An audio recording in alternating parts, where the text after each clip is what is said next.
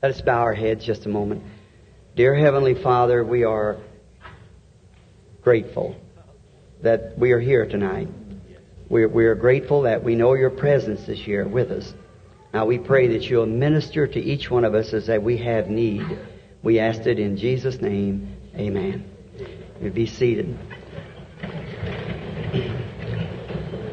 It does feel good to have these microphones alive. I was so sorry to kind of mess that up yesterday, the message that I wanted you to get so bad. And I wanted you to be sure to see that. The anchor that we have, we are not anchored by church. We're anchored in Christ. You see, He is that only way. He's the only place of safety. The only place that God ever put His name. And God said He would meet the people in the place He chose to put His name. Not in any gate, but in the gate that He chose. And in that place He would meet the people, and there only. And we find out that God never put His name anywhere but in His Son, Jesus Christ. As the Son always takes the name of the Father. And now you say, well, what does that apply today? Each one says them in Jesus. He is the Word. That's, in the beginning was the Word, and the Word was with God, and the Word was God. The Word was made flesh and dwelt among us. Again, it's also written in Revelation, the 19th chapter, when we see Him coming, the bride and groom, His vesture dipped in blood, His name was called the Word of God. He is the Word of God. And He is the quickening power. He is the Holy Spirit, is that the dynamics that comes into the mechanics of words that make it live. And it all has to work together or it just won't work. It's got to take the whole Bible, the whole Christ, the full gospel. I want to say to this panel that I watched on television last night, knowing it was going to be on, and I watched it, I want to comment, these brethren, the ones that was on that panel, such a masterly piece of answering questions. And I'm very much of a critic, anyhow, but there wasn't nothing to criticize there. It was absolutely genuine. I could agree with that 100%. Thank you. Them answers was right to the point. I certainly did appreciate that. I only wished I had a film to show in my church at home. It was really nice. And I'm so thankful to know that God has dealt out in the other realms besides our own Pentecostal group and are picking up man, those seed of God that's been laying out there all these years waiting for the light to shine across them.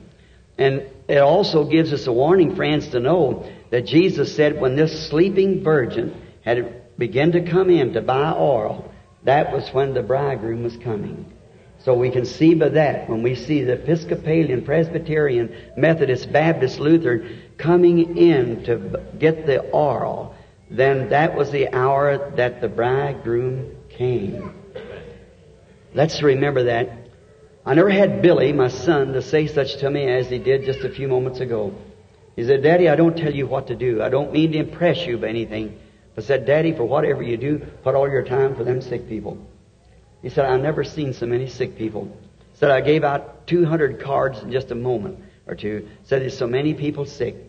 He seldom ever tells me that. And then I come tonight with some little notes wrote down here and some comments upon the oncoming judgment. And knowing that we're sitting here tonight with the very wrath of God jerking beneath us, and soon she'll swipe it up. And knowing that the wrath of God is waiting just at the moment it will be said, it'll be over for millions. And knowing that in my heart and knowing it to be so. And then we see so many sick pressing and pulling. I thought tonight most of them are Christians. And let me say to this, you children of God, whatever you do, you let everything else go. You serve God day and night with all your heart. You can feel there's something wrong. You can tell it as you walk in the streets. You can, wherever you go, you know if you're spiritual, and I know you are. And I was talking to a man, Brother Stromey, I don't know whether Tony's here or not. He was Tony Salami. Salami. No, I got the wrong Tony. No, that's the wrong Tony. This is the Tony of Tucson. What is his name? Strami. I know, Strami or something. I get on it. In his story the other day was a man came in. It was very striking. He was saying something that brought back a memory to me when last time I was in India, where I think the Lord gave us the greatest crowd we ever had at one time, was in Bombay. We couldn't even find places nowhere to put them. Tens of thousands and thousands of people. And just before we got there's a newspaper translated. India's a bilingual country. It was the English paper, and it said, "Well, the earthquakes must be over. The birds are flying back to their home and their nest." A few days before the earthquake come, that tore down the fences and things, the little birds find themselves shelters in the rocks and build their nests. And in the afternoon or in the midday, when the sun's real hot, all the animals stand around those rock walls to get in the shade. And for 2 days, the birds stayed out in the trees. They wouldn't come to their nest. And 2 days, the animals, the sheep and cattle, they would not come around in the afternoon and hang around those walls. They stayed out in the field and leaned against each other for shade. And then all at once, an earthquake. They just shook the walls and tore down the buildings. And see, if those little birds had been in there, they would have perished. The cattle had been standing beneath it, and the sheep, they'd have perished. God warning nature. A few days ago down in Brother Tony's store, I was listening to a man there that said, when this earthquake taken place in Alaska, he was fishing down what we call Stony Point, Mexico. And he said the birds wouldn't feed, and the fish wouldn't feed. There was something wrong, and all at once the earthquake broke loose. And the other day when that happened over in India, or wherever it was, he said he was fishing again. He thought, well, it's strange. Those fish feed about this time. There's not a roll in the water nowhere. The water just is quite perfect time for the fish to feed, but they didn't feed. And all the birds that's usually out there, the gulls picking up these fish and things, was all walking around on the bank, huddling one against another. In a few moments, the sea moss from the bottom began to come up like that. An earthquake had happened across the other side of the earth. See, them fish know there was something wrong. Something was fixing to happen. Those birds knew the same. Surely, if God gives a fish and a bird discernment, how much more should He give His children? We know that we're at the end time, and judgment is waiting, so let's be real reverent. Flee to God with all your heart. O Capernaum, thou who art exalted into heaven will be brought down into hell. And today she lays beneath the bed of the waters. Just remember and pray. Now, tonight I want to read a place here in the Scripture just for a few moments. We're going to pray for the sick. Billy said he gave out a bunch of prayer cards. And he gave out some yesterday, and I never got to any of them last night. And I wondered, when the Holy Spirit came, it's just, you can't make it work. It's just like a little lever. You pull yourself into a gear. You're the one who does that operating of the Holy Spirit, not me. You do that yourself. So last night I noticed even in discernment, it never picked up with the people just right. They didn't seem to take to it. I have found it here lately, it seems like more or less, just as I was speaking, laying hands upon the sick. They know we should realize that in us has been given, we who believe Jesus Christ and been born of His Spirit and filled with that quickening power, that power that's in you, by laying on hands on the others like the disciples did and down through the age, it absolutely healed the sick, raised the dead. It showed visions, prophecies, and the very same Spirit that lived amongst the early apostles is living in the church today, working the very same things. And as quick as we can recognize that, see, no matter how much it's a working, you've got to recognize that and believe that. It won't do one bit of good until you do believe it. But the moment you believe it, your troubles are ended. That's true. Now, let us turn in the Scripture. I was sitting out there a few moments ago, jotted down a few more Scriptures to change my text for the night.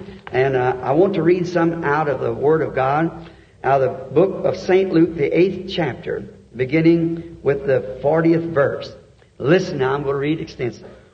And it came to pass that when Jesus was returned, the people gladly received him, for they were all waiting for him. Would not that be a fine attitude for the company tonight?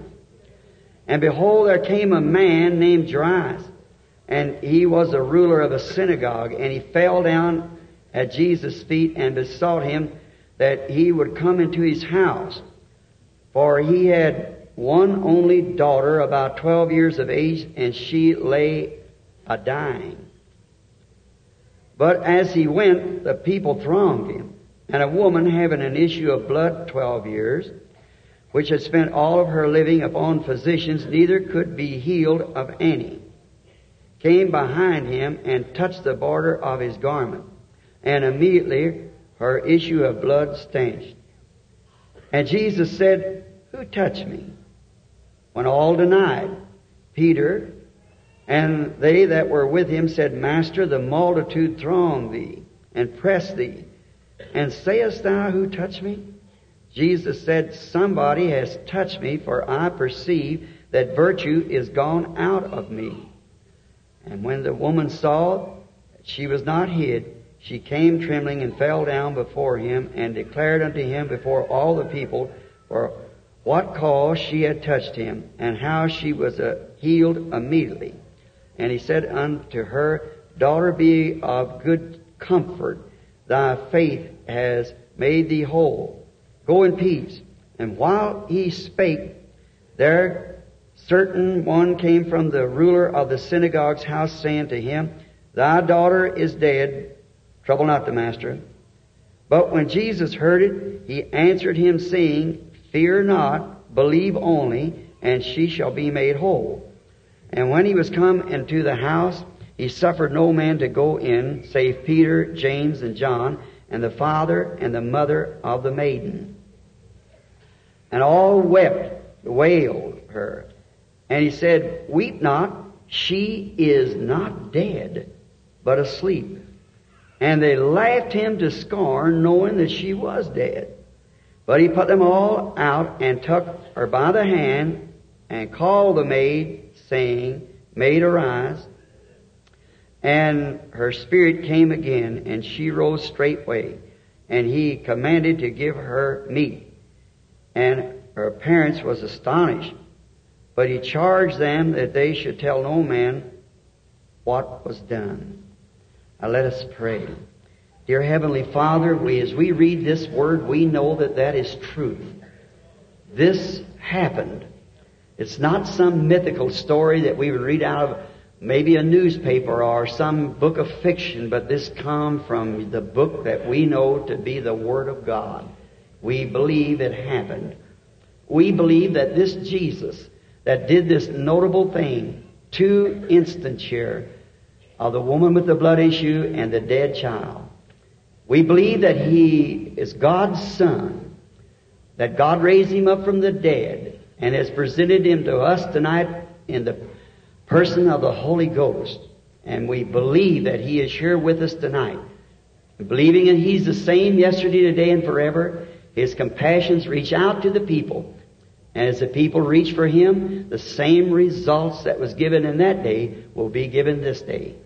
Grant it again, Father, that we might have a fresh anointing, as Brother Shakarian asked so sincerely a while ago, and asked the audience to believe. We are asking again in the name of Jesus Christ. Amen.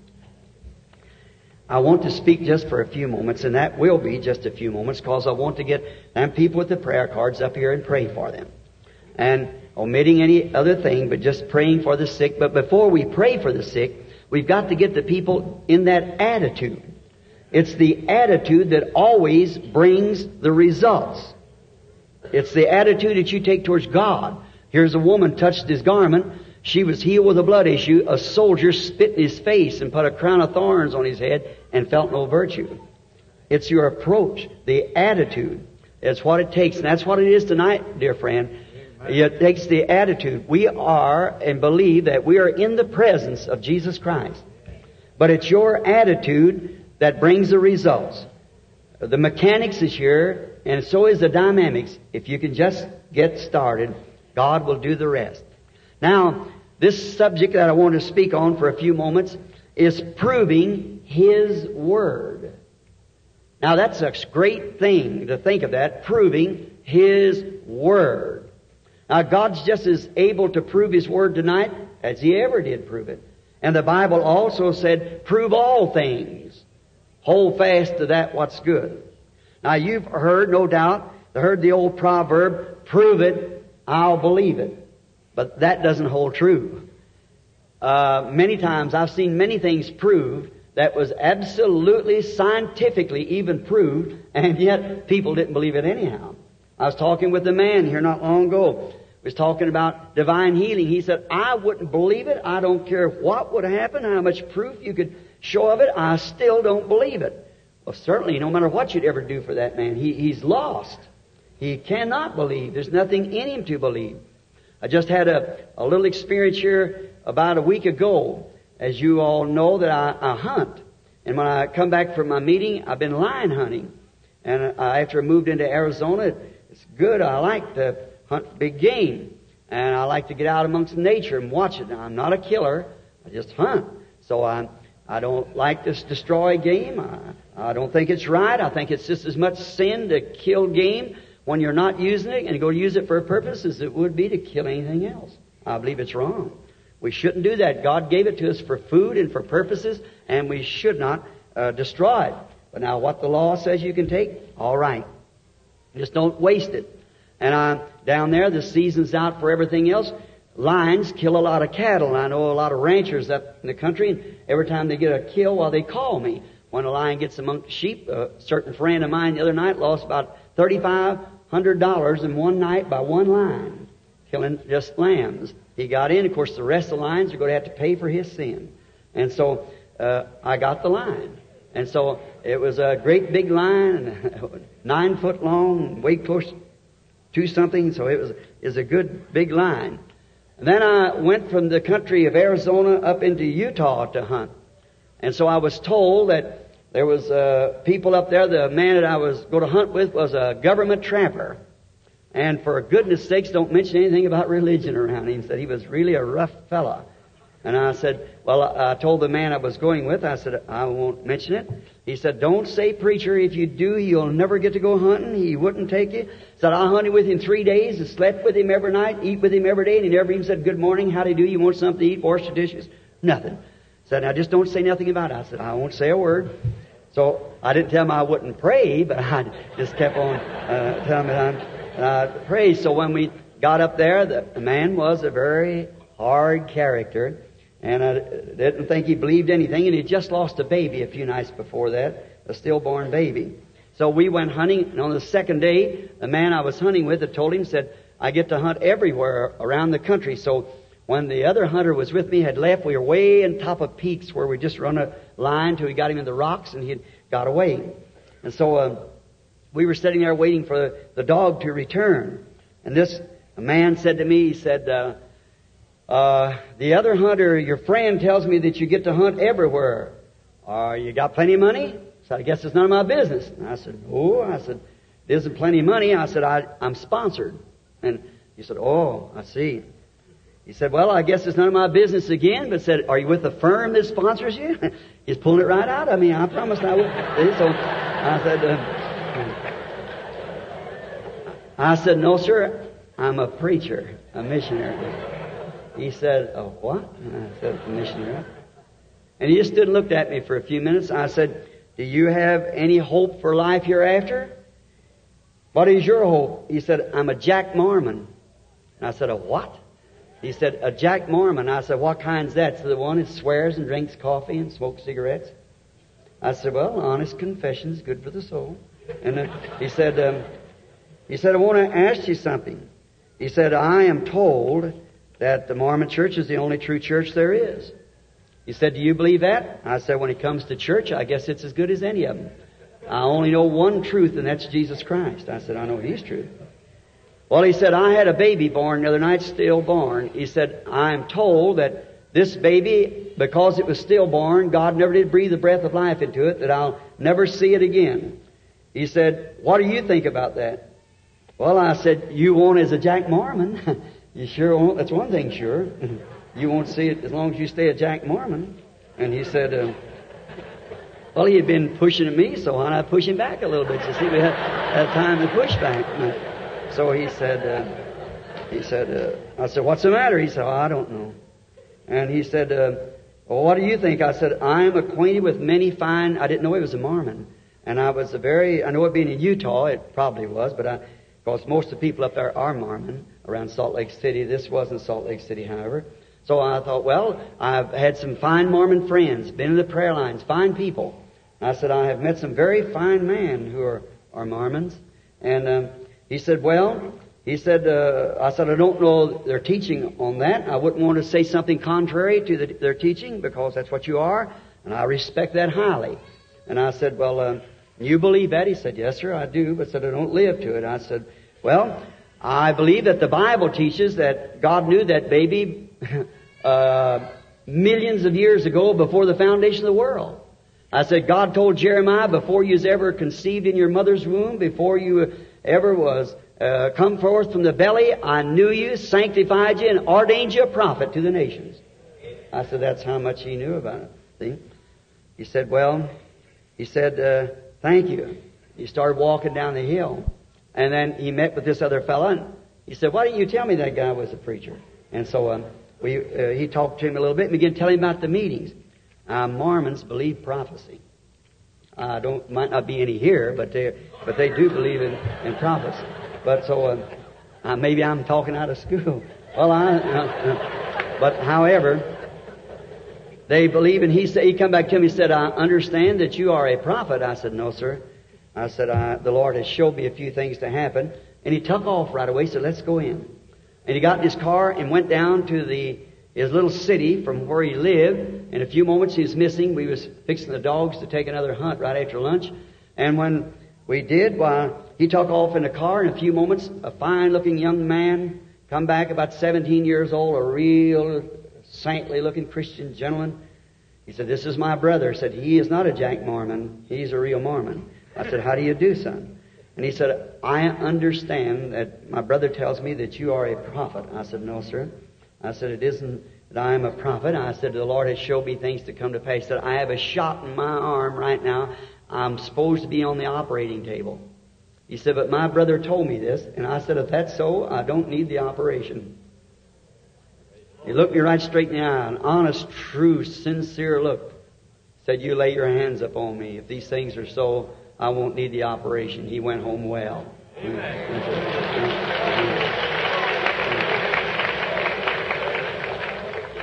This brother, Christian friend of mine, was hunting with me from Phoenix. He said to me, some of these boys are sitting right here now. One of them I know is here, present. We went home. He said, Brother Branham, if the Lord would show you a vision and let you tell them Mormons just what's going to happen, that will do it because they are looking for it. So I prayed, and on my road back home, and I was coming up on the following Monday, Sunday, about 10 o'clock, I was standing in the room after church that morning and was looking out, and I saw flashlights flashing, or some kind of a light flashing. And I saw a line that was in a tree, and it was too small for me to shoot. I didn't want it. And there was someone else shot it, and when they did, they shot it with too big a gun. It blowed the line up. I didn't appreciate the way it was done. When I got up to Phoenix, I told Brother Dawson that, and Brother Mosley, I know he's here. I seen him the other day somewhere here. And he was going up with me, he and his wife. And I said, you watch and see, that's thus saith the Lord. It's going to happen that way. Nights we waited, 4 or 5 nights we'd hunted, or days. Seldom you ever tree a line at night. Happened to be coming home, they turned the dogs loose, this hunter, this Mormon boy. And the line struck a trail, or the dog struck the trail of the line, rather than run him up in a tree. And at 10 o'clock at night, they got us out of bed. We went out there, and there was that same line in the tree, flashing the lights. Brother Mosley shot him with about a .44 caliber, like to blow the line half in two. And there it was, just exactly the way it was said. The next day I met the chief game warden of the state, another Jack Mormon. Took those boys together, leading them back home to Christ. I tell you, He's the same yesterday, today, and forever. God proves His Word to be so. You've heard people say, seeing is believing. That's not altogether true. Many people see and they still don't believe. The days that Jesus was on earth, why didn't they recognize Him? That He was that Word of God made manifest. Why didn't the people realize that Moses said, the Lord your God shall rise up a prophet like unto me? And He fulfilled every word that the Bible spoke that He'd do. But they didn't believe it. But God in every age has proved His Word to be true. He always proves His Word. Then they say sometimes that seeing is believing. It isn't so. But we know that God goes right on proving His Word in every age.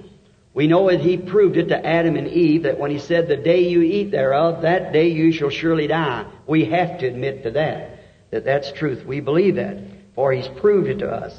And we know that it's the truth. Now, we'll just take some places that God did prove His Word. Let's take, for instance, in the days of Noah. God spoke to Noah a message that certainly was unscientific and unbelievable. No one could have believed. It never rained upon the earth. Unscientific. Perhaps they were a greater scientific age then than we are now, because they built pyramids and sphinx and so forth in those days that we can't build now. They was acquainted with the power of some kind of a mechanical power, perhaps atomic or something, that they could lift those big boulders, that we couldn't do it today. But they did great scientific things. They had something they could embalm a body to make it look natural for hundreds of years. We've lost that art.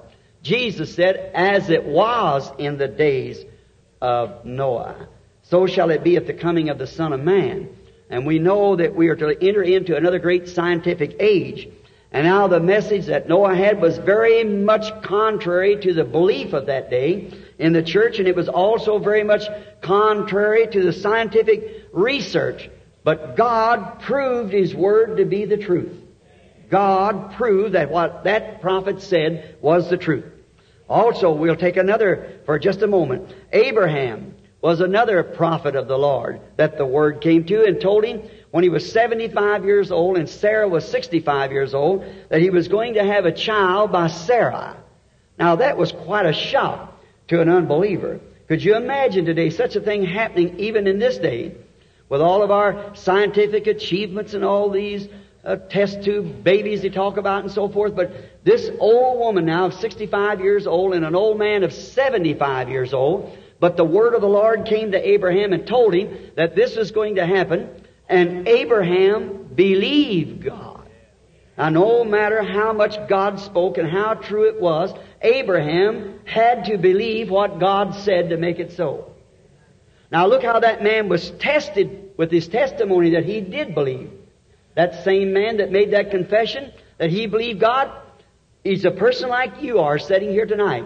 We still believe God. We got to believe His Word is the truth. And He'll prove it that it's the truth, if we'll just believe it. Now, look at the hindrance that Abraham had. First thing was his age, 75 years old. And Sarah being 65. She's way past the change of life, the menopause.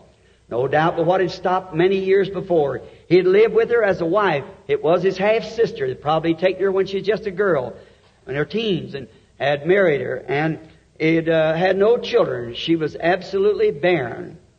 And now we find that to do this, he had to separate himself from all of the peoples who did not believe it in order to make it come to pass. I don't mean to say you have to separate yourself from peoples, but you have to separate yourself from all the gossip of unbelief and stay away from that. When people says all those things don't happen, that's a bunch of lunatic people. There's no such a thing as that happening. Just close up your ears and walk away. Don't pay any attention to it. The Bible said that Abraham staggered not at the promise of God through unbelief, but was strong, giving praise to God. His name was changed from Abram to Abraham. The changing of the name made his name Father of Nations. Could you imagine a man living with his wife, his sweetheart, that he'd lived with her now for all these years, and now somewhere in the age of 80 years old, and his wife 70 years old, and yet without one child or any hope of child, yet claimed that he was a father of nations. Could you imagine the criticism of his passing fellow man would say, father of nations? Now how many children do you have at this time? And all the criticism he had to go through with. But Abraham didn't stagger anywhere at all of unbelief. He believed that God was able to perform that which he had promised, that God would prove his word no matter how long it took. But instead of getting weaker each time like we are prone to do, he got stronger all the time. If it didn't happen today, tomorrow it'll be a greater miracle because it's one day older. That was God. That was God in Abraham. For he knew that God proved all of his words to be so if his children will only take his word, so he can prove it by you. That's the only way he can prove his word. He doesn't prove it to unbelievers. They can't be proved. They're unbelievers. But it's not to unbelievers. It's not for unbelievers. It's to him that believe. And if he can find somebody who will believe his word, he'll prove his word by you. And sometimes sickness and things happen to us that way, that God can prove himself. Do you remember the blind man that Jesus found? They said, who sinned? He or his father, his mother? He said, in this case, neither. But that the works of God might be made known. See? It happened to the boy so that Jesus could be glorified. Sometimes sickness is not a curse. It's a blessing that we can stick our faith out there and call those things which are not as though they were. God said so, and he'll prove it so if you'll just not weaken under the test. He could prove Job one time that he wouldn't curse him to his face. Look at the trial that Job went through, but down in the very jaws of death, he yet said, the Lord gave, the Lord taken away. Blessed be the name of the Lord. He certainly believed it. God proved his word to Job. He proved it to Abraham. He proved it so. Also, he proved it by Moses. And when the difficulty was so against him, Moses had it in his mind, perhaps to be a deliverer, that his mother had probably told him he was born a proper child. She was his tutor that raised him up in Pharaoh's palace. No doubt had told him, son, we have prayed that we be delivered, and we believe that you are that child that God will use to deliver. And then when he come up and was to be the son of Pharaoh's daughter, and we find out that he was to be heir to the throne, well, no doubt it was in their mind then that he would become the next Pharaoh, and that's how he would deliver the people, by being the next Pharaoh. But God had if that would have been so, then he would have done it through a material, through a act of politics. But God doesn't always work like that. God has his own ways to work. And he said he would bring them out. He told Abraham after 400 years, he would bring them out with a mighty hand. He'd show signs and wonders. So he couldn't do it like that. So we find out that Abraham believed God, and here's Moses now believing God. And Moses looked out the same window that Pharaoh did. He saw the same people that Pharaoh looked out upon them as accursed people, a people that had nothing but a bunch of fanaticism for a god, and some desert god somewhere that they know nothing about, some unseen post that they prayed to, that there wasn't nothing to it. They're a bunch of fanatics, and they were a bunch of slaves, and their God letting them be slaves proved that he wasn't God. And right in the midst of the whole thing, he was raising up the very man. God does things in such peculiar ways. Right up under him, not a theologian, not a teacher, not a priest, not one of their holy men, but just an ordinary man, born for the job. And God called him to be his prophet and sent him down there and nothing in his hand but a crooked stick to face an army, mechanized units that had conquered the whole world. But with that stick in his hand, as God told him to hold that stick in his hand, and he would deliver Israel. And he went down and did it because God promised it. How's he going to do it? I will be with you. He said, show me your glory, Lord. I'm slow of speech. I can't talk right. And he had a million excuses. But he said, I'll be with you. And that's all it took. He went taking God's word. No matter how dangerous the task seemed, Moses continued to believe God, and God proved his word through Moses to be the truth. Because regardless of what took place, Moses stayed right with the word. In the time of the journey, God told them down in Egypt also that He would deliver them into a promised land, a good land, full of milk and honey. It was absolutely there. They didn't know it was there. But He said, it's there, and I have given it to you. It's already yours. Just go claim it. And in the wilderness, when many of them come out, dancing in the Spirit, when Miriam beat the tambourine, eating manna out of heaven, listening to Moses sing in the Spirit, watching the miracles and signs go forth. But when it come to a showdown to believe the whole Word of God, all the promise, they failed. Only 2 of them believed it. That was Joshua and Caleb. And they brought back the evidence that the land was good, but the circumstances, that's what hindered them, because they said, we're not able to take that land. Because their cities are walled, their delegates, not their delegates, but their people are great giants, while we look like grasshoppers up the side of them. Joshua and Caleb said, we're more than able to take it. Why? God had given it to them, no matter how big the giants was. The obstacle meant nothing to them. God had said so. And God proved it by them. And they did go over and take the land as God said they would do it. He proved it to them. Now, when they come up in the month of April, when the waters was flying down out of the mountains over the snowdrifts and so forth, and it looked like God was a poor general to lead His army right up to a place He had them pinned off from the promised land. And the very time He'd taken them over, was going to take them over, it was the worst month in the year. The month that the Jordan was overflowing, its banks run plumb out into the fields. Well, if He's going to take them over, it'd be in the summertime when they could wade across. But He waited till the waters got deep. He likes to show that He's God. He likes to prove His Word regardless. Don't care whether the doctor said you're dying with cancer, that's all the man knows. Maybe the waters are deep for some of you tonight, but remember, God made the promise. God keeps His Word, and God proves His Word. It's the truth. He waited till the waters got muddy, until they got deep and over their heads and so forth, and then He opened up the way. He went before them and made the way. How they go to get into Jericho when it was all closed over? Joshua was wondering. He knew God had led him that far. The next step belongs to God. One day when he was out walking around viewing the walls, he seen a man standing with his sword drawn. And he pulled his sword and went to meet the man. He said, who are you for? Are you with us or are you for our enemy? He said, I am the captain of the host of the Lord. And he told him what to do. How is he going to blow a trumpet and a wall fall down, that they could run a chariot race across it? What would have anything to do with the trumpet? God uses such simple methods. It's so the simplicity of it what makes it God to me. We're always trying to find some great something's going to do something, and God, some great organization's going to take the whole thing and clear it all out. When God takes a simple person, just one man that He can hold in His hands, and He'll prove every word that He said by it. It takes such simple little methods. Sound a trumpet, not dig out the wall, but just sound a trumpet and the walls will fall down. The blast of the trumpet will knock the walls down. How foolish to the carnal mind. But God proved His Word was true. For the walls fell down, one on top of the other. They went straight up and they took the city. Oh, God likes to prove Himself to be God. Joshua knew that one day, and when he was standing there, one of the greatest paradoxes that ever happened, outside of the death, burial, and resurrection of Jesus Christ, when the enemy had routed them and the different armies was in the mountains, he had them routed and the sun was going down.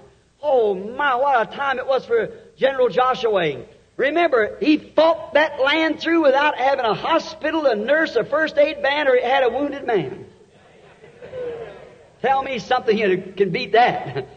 Yes, sir. He never had no hospitals, no nurses, and he never lost any man as long as they walked in the will and word of the Lord. God proved that He was with them.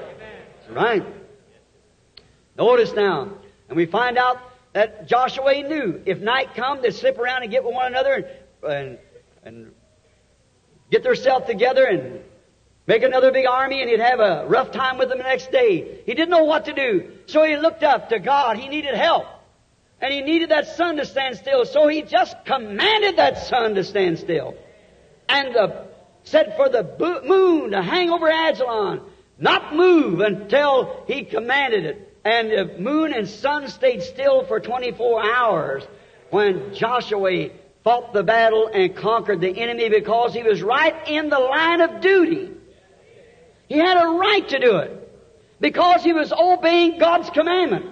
And as long as you're in the line of duty, keeping God's Word, doing just what He told you to do, marching by the orders of God, you've got a right to say to that mountain, be moved. God keeps His Word. If you say to this mountain, be moved, don't doubt in your heart, but believe that what you've said will come to pass. You can have that what you have said. Jesus said that in St. Mark 11:22. That's the truth. I know that's the truth. It's God's Word, and that proves that it's the truth. We're just afraid sometimes. We get to a place we're afraid He won't keep that Word. He will keep that Word. He said He would do it. Now we find that's true. He proved it. Isaiah's prophecy one time, which something had never happened, never did before and never has since. He said, a virgin shall conceive. Could you imagine a woman without knowing a man would have a child? Isaiah said, a virgin shall conceive. And God caused a virgin to conceive to prove His Word truth. He proved His Word because the virgin did conceive, and she brought forth the Son. Now, that Word made flesh. Look what it did. When that Son came forth, He was the Word Himself. In the beginning was the Word, and the Word was with God, and the Word was God, and the Word was made flesh and dwelt among us. He was that living Word. He proved He was that living Word. He said to those teachers of that day, who can condemn me of sin? Sin is unbelief. Who can tell me that I'm an unbeliever? Every word that's written of me has been fulfilled. The last 7 predictions of His life was fulfilled in the last 7 hours on the cross. Everything was written of Him was fulfilled because He was the Word. He proved He was. He healed the sick. He raised the dead. He conquered death, hell, and the grave. He proved He was the Word. Notice this case here at Jairus' house. He had told them the truth. We see him as he crossed the sea. He comes in. There was a little woman up on the hill that has spent all of her money with the physicians. No doubt the physicians have done all they know how to do to get the woman well. Probably Hebrew physicians, and that was a Hebrew woman. So they had done all they could for their sister, although they had nothing to stop this blood issue, which is perhaps a menopause time, and her blood had flowed forth till little thing is so weak she could hardly get around anymore. And she'd heard about Jesus, and when she seen the little boat push into the willows, she went down to find out. A lot of His critics were standing there. And He's not free of critics today. If they'd have known who He was, they would not have been His critics. But they was His critics because they didn't know who He was. And that's the way with the message today. So many good men and women criticize this because they don't know what it is. Jesus said, if you'd have known Moses, you'd have known me. Moses spoke of me. Many great men long to see this day. If I do not the works of my Father, then believe me not. I have greater witness, He said in that of John, for the works that I do prove that the Father is with me. He had greater works because He was the identified. John was identified also as the voice of one crying in the wilderness. But when He come, He was a prophet that Moses had spoke of would be raised up. As I said the other night, He come in 3 names. The name of the Son of God, Son of Man, and Son of David. When He was on earth here the first time, He was the Son of Man. He could not be Son of God then. He never claimed to be. He said He was Son of Man. When anybody would question Him, He said, you see the Son of Man, the Son of Man. Now, Son of Man is a prophet. He had to come that way because the Scripture, He cannot come contrary to the Scripture. That's why today our message of this hour cannot come through theologians and theology. It's got to come back to the same thing it promised to do. It must be that way. So we find that in this man, he had to be a prophet, not Son of God there. He had to be Son of Man. Jehovah Himself called the prophets. Jeremiah now, Son of Man. When you see the Son of Man, who is the Son of Man? They kept asking. Then He served His office as Son of Man. Then He served His office now as Son of God. God is a Spirit. And when now He served through the church ages as Son of God.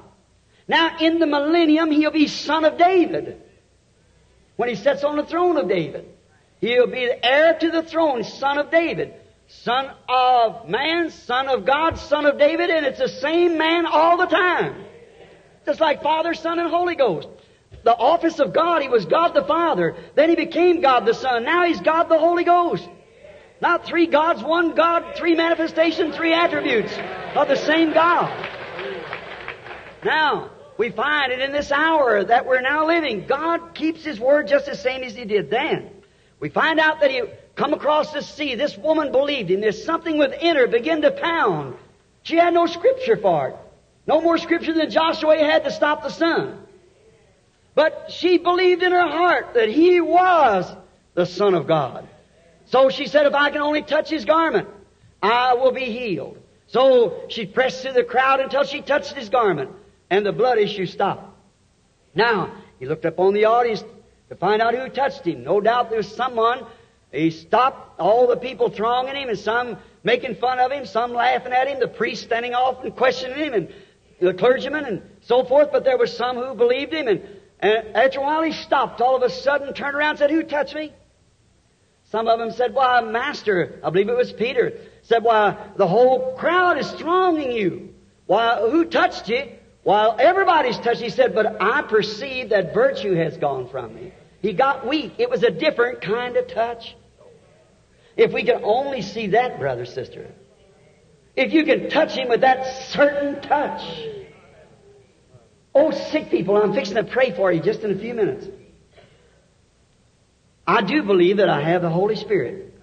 No more Holy Spirit than what you've got right out there, these men's got here. The same Holy Spirit. But it's a commandment of God. And if you believe that to be the commandment of God, of praying for the sick and laying hands on them and casting out evil spirits and the promises that He's made, it'll be the same thing with you. You'll get what you ask for if you can believe it. Canst thou believe that I'm able to do this, said Jesus? Yea, Lord, I believe, said the man with the child with the epilepsy. I believe that Thou art the Son of God that was to come into the world. Now, we know that that can only take that attitude to bring the results. Now, quickly, let's think of Him a moment. Here He's on His road up. A little priest came down. No doubt that that little fellow was a borderline believer. There's so many of them in the world today. Little borderline believers. They want to believe that. They want to believe that the Holy Ghost is real. They want to believe this is an apostolic move, as God promised in the last days He'd pour out His Spirit. We want to believe Malachi 4, that He promised that in the last days the original Pentecostal faith would be restored back to the church again. Malachi 4 claims it. Behold, I will send to you Elijah in the last day.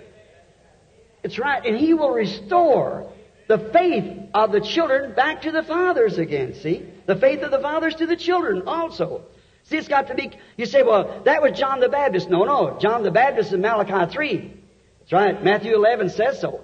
If you can receive it, this is he who spoke of, behold, I send my messenger before my face. It was Elijah. Certainly Jesus said it was, but not the Elijah of Malachi 4 at all. Because immediately after that message, the earth is to be burnt with fire and the righteous walk out upon the ashes of the wicked. So it never happened in the time of John. We've got to have a message sweep back and bring the people out of all these denominational conditions back to the original, genuine Pentecostal faith. And we're seeing it done. It's fulfilling of a Scripture that has to come to pass. All Scriptures must be fulfilled. How many more that we could apply? It would take me longer in my time up now to show, but you understand these things, that it's got to happen just exactly like this to Abraham's children. Just as He promised. We see Jesus going up now to heal the little girl, because the father, the little borderline believer, something come to a spot that he had to recognize Jesus. So the doctor had given her up, and he got on his little black hat and took off down to find out whether he could find Jesus. See, He's always right there when you want Him. He found him just coming into the shore. And he said, come to my little girl, lay your hands upon her, and she will be made well. Said she's laying at the point of death. She's my only child. Said she's 12 years of age. We don't have no other children. Wife and I perhaps are getting old. And this is the only child that we have, and she's laying at the point of death. Lord, I believe You. If you'll just come lay your hands upon her, she'll get well. See, what did he recognize? He recognized that that promised word of God was manifested in this man, just the same as Nicodemus said, Rabbi, teacher, we know thou art a teacher comes from God. We know it, the Pharisees know it. Why didn't they confess it? No man could do the things that you do unless God was with him. We know that you come from God. Here we find out that Jairus believed the same thing. He said, come lay your hand. He knew that God was in him. Lay your hands upon my child. Though she's at the point of death, she'll live. He just walked on with him. And while he was going, here come a runner coming back and said, don't trouble him. Don't trouble the master any farther. The girl dead. She's gone on now. She's passed on. Jesus turned to Jairus and said, didn't I say to you, if you'd only believe, you'll see the glory of God? If you just only believe it. He got into the room, and there was all lamenting and crying and wailing, as like any persons would do. A fine little girl, a pastor's daughter, had died. And she was taken out of this world. And she'd probably been dead for hours. And then they laid her out on the couch and was ready to embalm her body perhaps and put her away and in burial. Then we find that Jesus walked in the houses all wailing. He says, give peace. He said, she is not dead, but she's asleep. Now, could you imagine what they thought? Well, this man we know now, we understand that he's an illegitimate child. And we hear of all of his rational predictions that he makes. And now we know that the priest is right, the man's crazy. For we know that she's dead. The doctor pronounced her dead, and there she lays, she's gone. And we know she's dead. They said they laughed him to scorn. In other words, made him feel embarrassed by criticizing him. But he had done said that she wasn't dead. That's all it takes. She's asleep. No matter how much critics, he's going to prove his word. He put them all out of the house, get all the unbelievers away. Took Peter, James, and John, the believers, 3 witnesses, and the father and mother, went in and took the daughter by the hand and spoke in a language that called her soul back from somewhere out there in eternity. And the girl lived. What did he do? He proved his word. He proved that what he said, she was not dead. She was asleep. Now, we find out doing this, realizing that he proved something else there. He proved that he was God. He proved that he had foreknowledge. Watch what his word said now. She is not dead, but she is asleep. See? She wasn't dead to begin with. She was asleep. Showed his foreknowledge. Now there might have been many a little maiden died that same morning. But this one wasn't dead. She was asleep, like Lazarus was. And he called her out of that sleep because she wasn't dead. And he that believeth in me, though he were dead, yet shall he live, and whosoever liveth and believeth in me shall never die. Only those who are on the Lamb's book of life that he redeemed when he died, that's who he'll call out of that sleep at that day. Those who are quickened by his power, that has that quickening power laying in them, even as I said last night, even after Elisha had died and his bones was laying in the grave, that quickening power was still on his bones. Sure, he proved that who he was. Now, we find out again, likewise, he proved also that in Hebrews, the 4th chapter and the 12th verse, he proved he was the Word of God. He certainly did. Notice what he did. Hebrews 4:12 says that the Word of God is more powerful, quicker than a two-edged sword, and it also is a discerner of the thoughts and the intents of the heart. Watch just a moment now. When he first started his ministry, after he come out to show that he was the Word, when he come out of the wilderness from his temptation, there was a man named Peter. His name then was Simon. And he came to Jesus with his brother Andrew. And as soon as he walked up into the presence of Jesus Christ, Jesus said, your name is Simon, and your father's was Jonas. From henceforth you shall be called Peter. That proved that He was the Word, because the Word is a discerner of the thoughts and intents of the heart. He was the Word. Philip, seeing this happen, he took off around the mountain, was gone a day and come back, and he brought with him a friend named Nathaniel. And he said, these things are really happening. Moses said that Lord our God shall raise up a prophet like him. And here the man is. Why, he told Simon who he was, even who his father was. And we know that what he says is the truth, because God said it in the Word, and here it is proved that He was to do that, and that proves that that is the Messiah. And when he walked up in His presence, Jesus said to him, said, Behold an Israelite, in whom there is no guile. He said, Rabbi, when did you know me? He said, before Philip called you, when you were under the tree, I saw you. He proved His Word. He proved God's Word. He did. The woman at the well, when she, he asked her to let him have a drink of water from the pitcher that she was drawing water from the well. And she said, it's not customary for you Jews to ask we Samaritan women such a thing as that, because we have no dealing. He said, but if you knew who you were speaking with, you'd ask me for a drink. She said, the well's deep. And the conversation, as it moved on, finally he found out what her trouble was. He said, go get your husband and come here. She said, I don't have any husband. He said, thou hast said truth, for you've had 5, and the one you're living with now is not your husband. Why, she said, sir, I perceive that you are a prophet. We hadn't had one for 400 years, you know. Said, well, I perceive that you are a prophet. Now, we know that when the Messiah cometh, which is called the Christ, when He comes, He will tell us these kind of things. That'll be His sign. When He said, I'm He that speaks with you.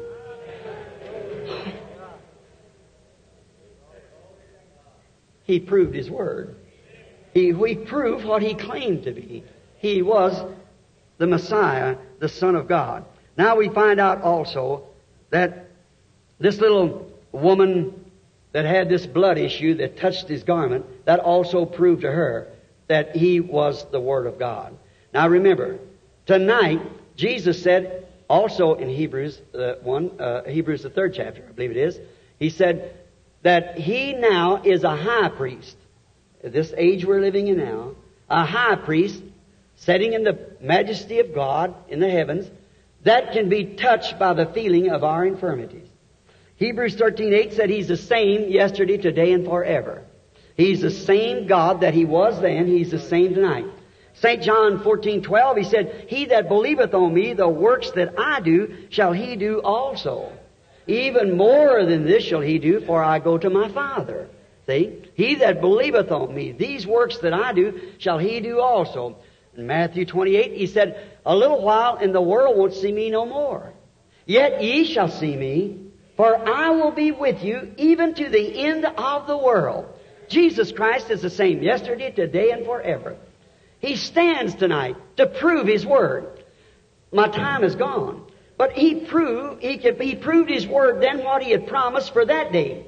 He proved Isaiah's words. He proved Noah's words. He proved Moses' words. He proved every one of the prophets' words. He promised in this day, the day that we're living in, that the world would be in a Sodom condition. Homosexuals. Just look at it in the world today. All over the world where I travel, not only here, everywhere. It's critical. In Sweden, young men and women go skiing stark naked. And in Germany, and in France, and everywhere else, it's just about kind of a riffraff that we have here in the United States. It's an age, if I get a chance to ever come back, I'd like to speak on some of the prophetic things to you. To show you that the age that we're living in, the Bible said that children would rule their parents. Word. But remember, Abraham had a seed, which was the seed Isaac. He had other seeds after Sarah's death, and he was 145 years old. He married another woman and had 7 sons besides daughters, because God had turned him back to a young man when he was 100 years old. He's then again just 45. So then, we know that. I preached that to you here in California years ago. And now we understand that Abraham's seed was not the literal sexual seed through Sarah, which was Isaac, which made a nation, but the royal seed was by the promise, which was Jesus Christ, and through that seed He raised up a royal seed. Oh, my, now we are a royal priesthood, a royal nation, a holy nation, offering praises to God, the sacrifice of our lips, giving praise to His name. God proved His Word. He poured out the Holy Ghost upon us. He said, as it was in the days of Sodom, so shall it be in the day when the Son of Man will be revealed. Now, did you notice from Son of God, just before He becomes Son of David, He reveals Himself again as Son of Man. Did you notice the Scripture? For He always does. He never does nothing unless He makes it known to His servants, the prophets. Exactly. That's what His promise was, see. He never does nothing. God cannot lie. He always reveals it first, before He does it. Look at the situation we're setting in today. Look where we're at. Every one of you will admit we're in a modern Sodom. You know this country's in for it. There's beyond hopes. There's no salvation left for this nation or no other nation. We're beyond that now. The prophecies that's prophesied about this is fulfilled. God's a gleaning, getting that last little sheep wherever it is. It'll all be in one day. We're at the end time. Look positionally. I asked you, just as a brother or sister, to build just a moment more faith before we pray for these people. And I know we don't have to go at no certain time, but I want to start the prayer line, and you have to go, may go then. See, you want to stay in the prayer line, may stay. But just let me just, as a brother, just point out something to you in a moment. Watch Jesus in Luke 17:30. See, when He was saying there about the end time, how they would be like in days of Noah, and then said, and likewise in the days of Sodom, said, when the Son of Man is being revealed. The Son of Man again. Not Son of God. Son of Man. See, that brings in Malachi 4 again, right straight back. All these other prophecies coming right in, how it's supposed to be done. He proves His Word to be so. That's right. And notice, in doing so, how He's going to pour out His Spirit upon all flesh, and what's going to take place. How the restoration will come back, and their sons and daughters shall prophesy. Upon my handmaids and maidservants will I pour out of my Spirit, and I'll show signs in the heavens above. I got a picture here of Brother Lee Vailshire. I'd like to show you just what taken place up on the mountain the other day when all the school kids turned out just before this great subject of the open them 7 seals. When the school kids turned out, was up in there praying. Here is fire just in a funnel coming down. They go back up and burst out and turn around and come back down again. That's what He said, what to go tell the people. There it is for the schools of Tucson, and where it went up into the air, and science took the pictures and so forth and questioned about it. They said, where is it at? What happened? They can't make it out. See? Oh, it's not done in a corner. Only darkened conscience. It never, Jesus, when He was here, there's millions of people who never knew He was on earth. There'll be millions today won't understand. Tens of millions of them. But there will be, to those who it's sent to, they will understand. The wise shall know their God in that day, and they'll do exploits. We realize that the hour that we're now living. Look at Sodom now. Look what happened. He said, as it was in the days of Sodom. There was a group of people that was looking for a promised son. We believe that? That was Abraham and his group. There was a lukewarm bunch. Lot, half backslid, yet a believer, down in Sodom. 3 classes of people. There's always them 3 classes. Ham, Shem, Japheth people, also believers, make-believers, and unbelievers. They're everywhere. We find them in every group, everywhere you find them. And that groups is still here. You have to divide that. You can take it right through the Scripture. Just dovetails itself right in. Listen to this. Look at where we're setting positionally and prophetically tonight. Now, every one of us know that the world's in a sodomite condition. We know all the prophecies of Israel is in its homeland. If you want to know nationally where we are standing, watch Israel, where it's at.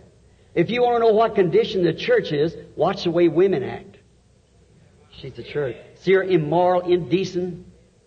Look where the church is at. Just watch it. See?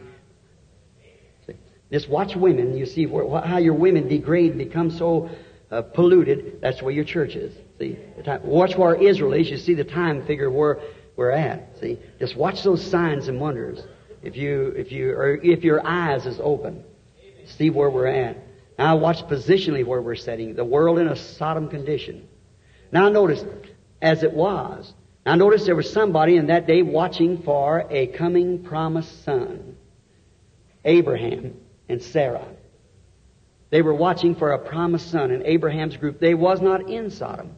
But just at the moment, the last chapter of the event, just before the promised son came, there were 3 men came down from heaven. An angel, 2 angels, and God. And they came down and talked with Abraham under the oak. Is that right?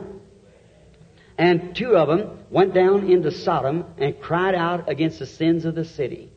And it's just before the burning of the Gentile world at that time. All Sodom perished right then. Just a few was pulled out. Lot and his 2 daughters. His wife never even made it. She turned back. How I could just like to have time to show you that right now, where that church is standing at that position. I want you to notice. Now, one man stayed behind that talked to Abraham, and he done a sign to Abraham. And watch, Abraham had seen God in many great signs. We believe that, don't we? Just before the coming Son, but before the Son was manifested, there was a sign he was given, because the Son, the true Son, was to be the Son of God through Abraham's faith. See? Was Jesus. We being Abraham's seed, dead in Christ, we are Abraham's seed. Notice. Now just before that taken place, this Son to come, this one has stayed and talked to Abraham, had his back turned to the tent, and he said, Abraham. Now just the day before that, he was Abram. Now I said, Abraham, where is thy wife Sarah? Not Sarah, S-A-R-R-A-S-A-R-A-H, princess. Where is thy wife Sarah? Said, she's in the tent behind you. He said, I'm going to visit you. See, according to my promise that I made you. In other words, the time of life, Sarah will start in her ordinary time of life again. And Sarah, being old, 100 years old now, in the tent, laughed up her sleeve. See, she smiled to herself, said, how could that man be right? See, me an old woman, my Lord Abraham, out there also, old, family affair had been done away with for years. Said, how can I ever have pleasure again with my Lord? Him being old and me old, past bearing, milk veins gone, she's dried up. How could we ever have pleasure again? And that man with his back turned to the tent said, why did Sarah laugh, saying, how can these things be? What was that? Discernment. A prophetic, see, that's what he's seen. He said that will return again. And the Son of Man, which that was the Son of Man right there.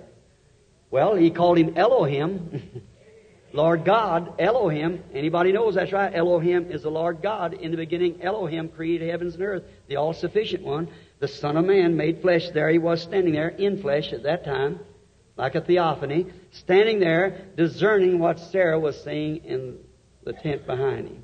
He promised, watch, the royal seed of Abraham is promised to see that same thing. But notice, Lot, he had a messenger down there too. 2 of them went down there.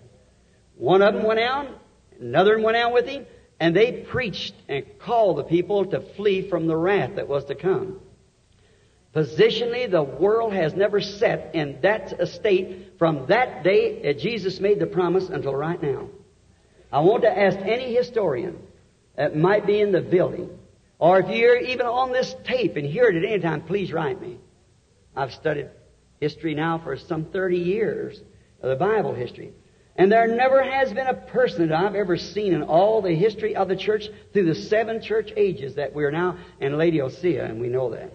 Never has there been a messenger that ever went to the entire church with his name ending with H-A-M till now. G-R-A-H-A-M. Billy Graham. There's been Moody, Finney, Sankey, Knox, Luther, and so forth, but never H-A-M, Father to Nations. Now remember, he's G-R-A-H-A-M, 6 letters. But A-B-R-A-H-A-M is 7 letters. Notice they're down there, Billy Graham, going into the outer parts of the world and calling out of Sodom. Come out! Flee the wrath that's to come. There's no man that I know of in the field has got a hope of God on that word of justification like Billy Graham does. He can present it. He's not such a theologian. I guess he's a theologian, but he's not such a powerful teacher. But God is with him. That man will stand there with like a Sunday school lesson and hold those people spellbound. He's God's servant of the hour. To who? The church natural that's in Sodom. But remember, there was one church spiritual that wasn't in that denominational outfit either, in a called out group. And they received the message also in a messenger. And what was it? Discerning the thoughts that was in the heart. God always proves His Word. Let's pray. Dear Heavenly Father, this crucial moment where decisions must be made, time is ticking on by.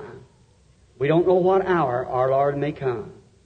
And as we see these prophecies that's been made by Him through your prophets down through the ages is now being unfolded. Oh God, how I thank You for this, that even able-bodied man, able man and theology that can stand up against the wiles of the world and the unbelievers and all these panels and beyond a shadow of doubt, stand there bold and gallant, knowing where they're standing and prove that word to be true by the Scriptures. And then we who are waiting on Your coming, Lord, believing these other things that's been prophesied that would take place, to stand and enjoy seeing You walk right among us and perform the very thing that You said would come to pass, proving Your word to be right. Eternal God, Your sick children are sitting here. I don't know how much more time we've got to work. The evening sun is sinking, but You promised to the prophet, it shall be light about the evening time. We see the same sun rises in the east as the one that sets in the west. Civilization has traveled with the sun, and now we're at the west coast. And the gospel traveled with civilization. Now, Father, we know this is the end of the gospel, the end of time, the end of the age. She's fading into eternity, but You promised that the sun would come out. The Son of Man would be revealed. In the last days, this would take place. The evening lights have come, Father. We thank Thee for that. Humbly as it is, yet You do it so simple many times that it goes way over the top of the great so-called deep thinkers and reveals it to babes such as will learn. I pray, God, that You'll make it so tonight that Your poor sick children here will see the promise of God, and each one of them will be healed and go out of here tomorrow with new strong bodies and be well again. Grant it, Lord, so that they can take the message from one to the other till that last one is in the fold, and then the doors will be shut. Help us, dear God. I ask You tonight, in the face of all this, if You'll just once more, Father, for me.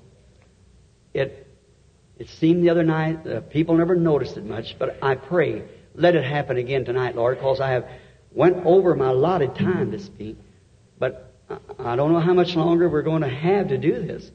So I pray, Father, will You hear me and hear the prayer of these godly men and women that's sitting here tonight who's filled with Your Spirit. They are believers, Lord. You can just work among them. And I pray that You'll confirm Your word. That You said, He that believeth on Me, the works that I do shall he do also. Let it be again, Jesus, to prove that You are the same yesterday, today, and forever. I asked it for the glory of God in the name of His Son, Jesus Christ. Amen. Just for a moment, I want to know how many people in here that have prayer cards. I want you to raise your hands. Each one of you has prayer cards. Well, it's generally, I guess, just about all over.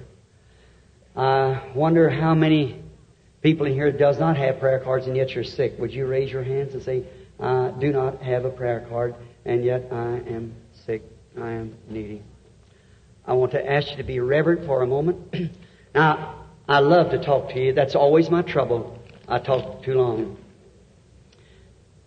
But before you come, I hope and trust that God will prove this, that what I've said to be the truth.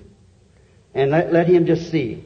Now, how many sitting out there that's sick, that knows that I don't know one thing about you? Raise up your hands. All right. I want you without the prayer cards now. The prayer cards will be called up. I want you to pray. The Bible said that Jesus Christ is the same yesterday and forever. He says He's a high priest. sitting there making intercessions upon our confession. We have to confess it first before He can be a high priest, because He only intercedes to our confession. Is that right, Minister Brothers? He only intercedes upon our confession. What we confess that He is, what He has done for us. Not what He will do, He's already done it. We have to confess that He's done it. He was wounded for our transgressions, with His stripes we were healed. Now, the Heavenly Father knows that looking upon you is to see, recognize a good friend of mine from Ohio. Him and his wife sitting here is Mr. Dow and his wife. And I believe sitting second or third from him is again that Reverend Mr. Blair that I seen last night. It's dark over the audience to me. Kind of these lights here is kind of a little blurry to me, and I don't see you too well. But I want you to pray, and you put on your heart the thing that you have need of, and you asked our high priest who can be touched by the feeling of our infirmities. Now, me not knowing you, and you might just touch me all over, be like touching your brother, your husband, your pastor, someone. It would do no good. But if you touch him, and if we are truly in line with His Spirit, then He can use your faith to touch him, and my gift to speak back through. See, I'd be just as mute as this is here without a voice speaking through it. This is a mute without something here to speak through it. And so is any person is a mute when it comes to these things unless God speaks through them. Now you pray, and let's see if these things that I have said is the truth. God help it to be so. I don't say that He will. I hope that He will. I'm trusting that He will. He's never let me down yet. Over the years of crossing around the world with all kinds of nations and millions of people, He's never failed me yet. And I'm sure, just as sure as I believe I'm standing here, He won't fail me now. I'm going to ask you just to be reverent and keep seated just for a few moments. We're going to dismiss the main audience and pray for the sick just in a moment. But I want you believers, that if you'll just not look to me, but believe, say, I believe that what the man said is the Scripture. I don't know as we're as far up in the time as he says we are, but if it is, then it's got to happen. If his words are God's words, then his words will fail, but God's words won't. God's obligated to back up His word. He'll prove it. He'll prove it. He that believeth on me. He proved that this is the last day. He proved what would happen. He proved that this was supposed to happen. And remember, Abraham and his group never received one more sign from God until the promised son arrived. How many knows that's true? That sign of discernment. And the royal seed of Abraham, let me tell you, thus saith the Lord. You're receiving your last sign. That's according to the Scriptures. And the revelation of God that's in my heart that speaks that this is the truth. And I trust that you will believe it to be the truth. Now you believe. Everybody just believe. Say, Lord Jesus, let me touch you. I have a need in my heart. And I know Brother Branham knows nothing about me. I don't even know the man. He don't know me. But you know, and if He's told me the truth, this will happen. I ask you, don't move now just for a little bit. Be real. See your spirit. And I take every spirit in here under my control in the name of Jesus Christ, that His word might be fulfilled. Now just be reverent. Pray. Look to Him. Say, Lord, I believe it. Help Thou my unbelief. Let's start. I have to concentrate on some sort of the part of the building here. Because there's so many of you, and each one of you is a spirit. I cannot. You say, what about me? I could not tell you. It's sovereign. All the works of God is sovereign. There'll be many people healed crossing this platform tonight. There'll probably be many not. It's all in the sovereign of God. Who can tell Him what to do? No one. He works according to His own will, His own plan. But you just believe. Be humble. Don't be nervous. Just reach out for God and say, Lord God, I believe it. See? Let me touch your garment. I have need of such and such. I know the brother don't know me or know my need. But he told us that about these things that you did, and say that you're here the same today. That don't exclude you, brethren, you're on the platform. Any of you. I just ask you, my brethren, as fellow workers of the gospel of Christ, I speak to you just as sincerely as I know as a dying man with you. See? Leaving this world. We've got to leave, and I must give an account at the day of judgment for what I say. I'm conscious of that. Very conscious. And I appreciate you, men. What you are standing here with me. helping me. I'm trying to help you to do everything I can. For the kingdom of God's sake, I'm praying and asking. Here. How many ever seen that light in the picture? You've seen the picture of it? There it hangs right there. Can't you see it?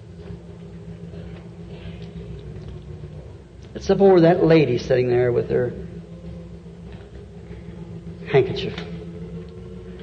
She's praying for a loved one. That's right, lady. That loved one, do you believe me to be his prophet, his servant? You believe that? All right. Now, if God can reveal to me what's wrong, well, you will accept it to be from God, just as the woman that touched his garment. Now, you know you're 20 or 30 feet from me or more. You never touch me, but you've touched something that you know you're in contact with something, someone. What it is, it's for a woman, which is your daughter. That's right. You believe that she'll be made well? She is a dope addict. That is exactly right. I see her swimming drunk. See? Now the handkerchief that you have in your hand, you place upon her, don't doubt. I believe that God will deliver. Will you believe it with me? Amen. Now, I don't know the woman, but God knows her. You believe now with all your heart? The man sitting up there with the striped shirt on with a hernia, you believe that God would heal you and make you well? You believe it? He will do it?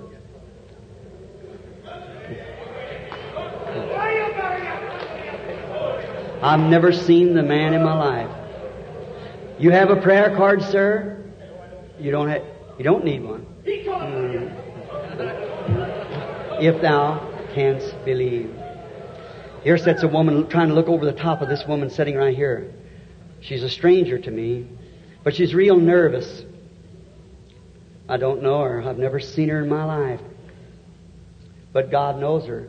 And she realizes right now she's in contact with something. You've been praying there for some cause. The reason that you can't stay no longer tonight. You must leave the meeting. You're planning on going to your home tomorrow. You're not from here, or neither you're from California. You're going east from here. You're going by air. You're planning going by air. You're from Oklahoma. That's right. You're also in a dying condition. You come here to be prayed for. You do not have a prayer card. But you believe that you're going to be healed if you could only get here. That's right. Also, your condition is cancer. The cancer is in the bone. Do you believe you're going to be healed now? You believe you're in contact with Him, my sister? Perhaps God will tell me who you are. Then would that help you? If it is, raise up your hand. If you believe that God, it would help you. All right, Mrs. Steele, you can return to Oklahoma. I don't know the lady. I have never seen her.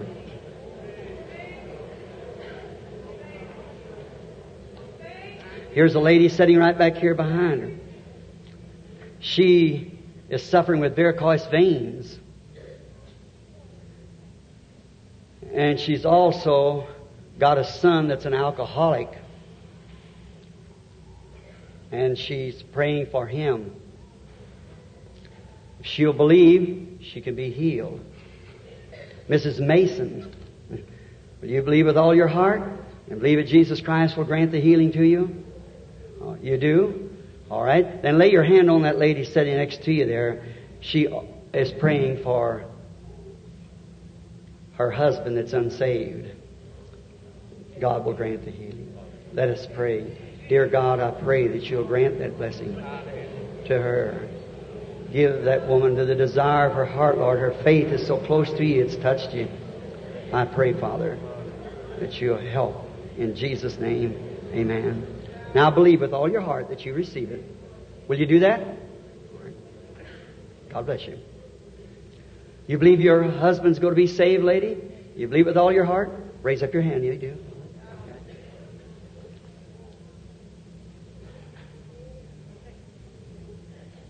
There seems to be before me a woman that's very heavy.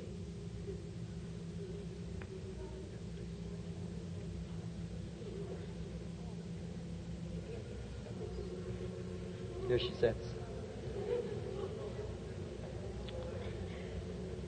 You believe me to be God's servant?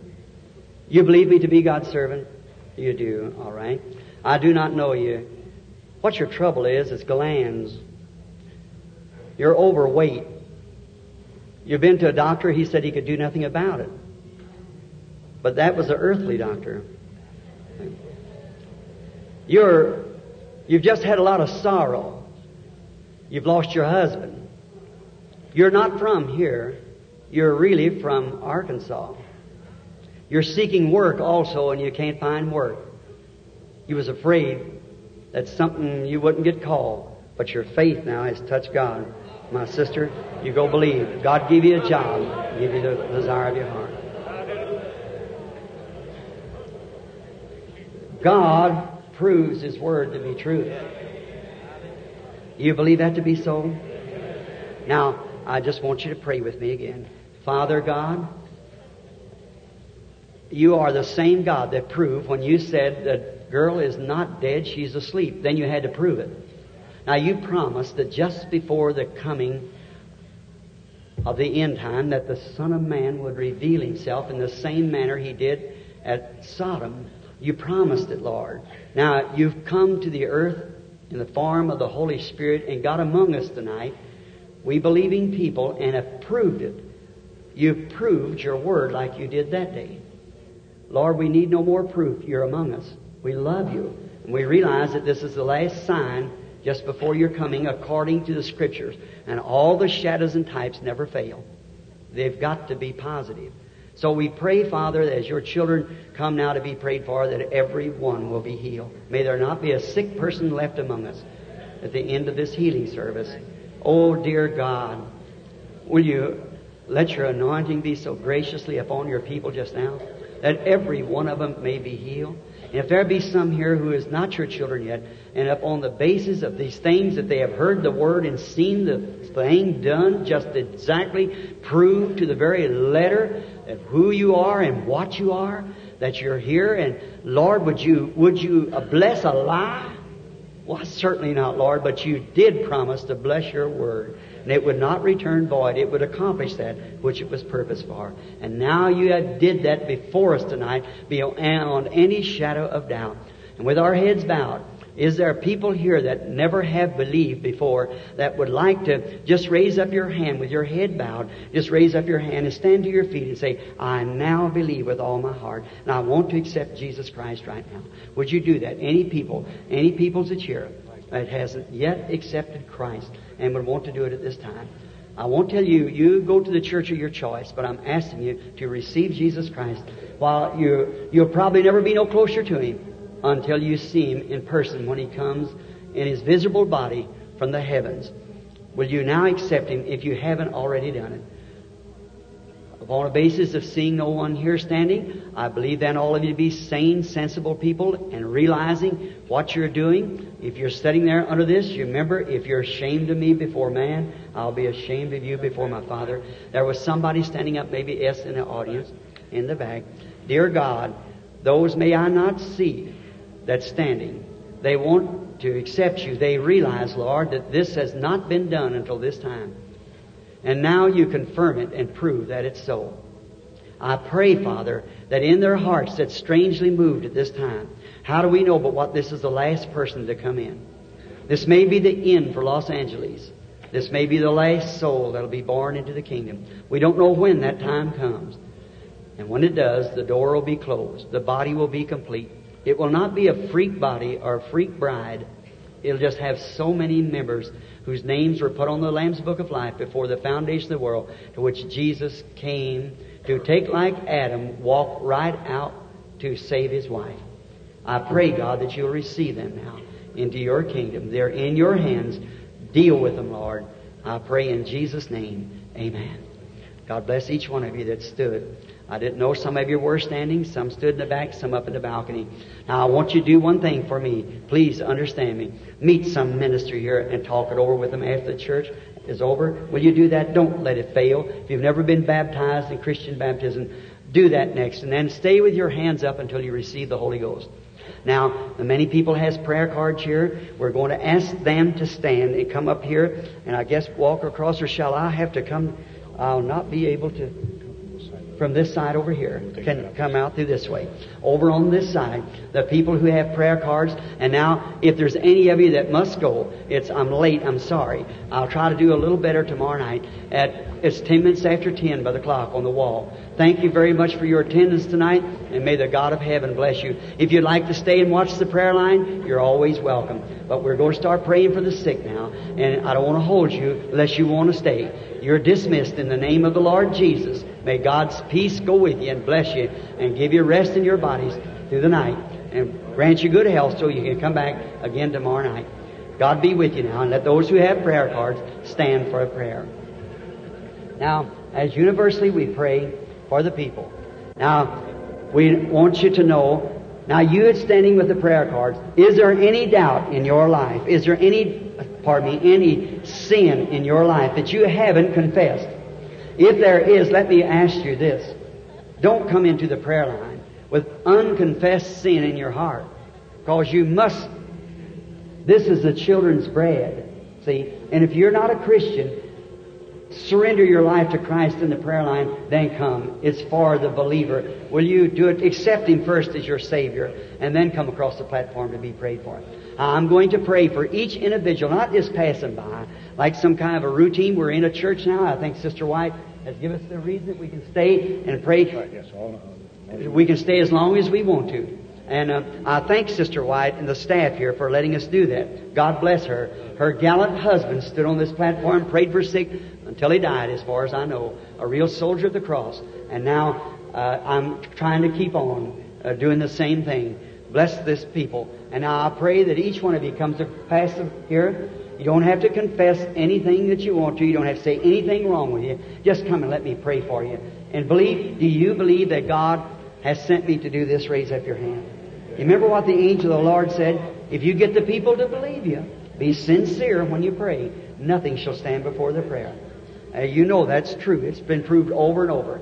Now, I'm going to ask our Sister Rose, if she will, to play that Only Believe, or The Great Physician Now Is Near, or something. I want each one of you now, in fellowship with me, will you also, you people who's not in the prayer line, will you be praying for these people? Promise them that by raising up your hand. I'll be praying, see.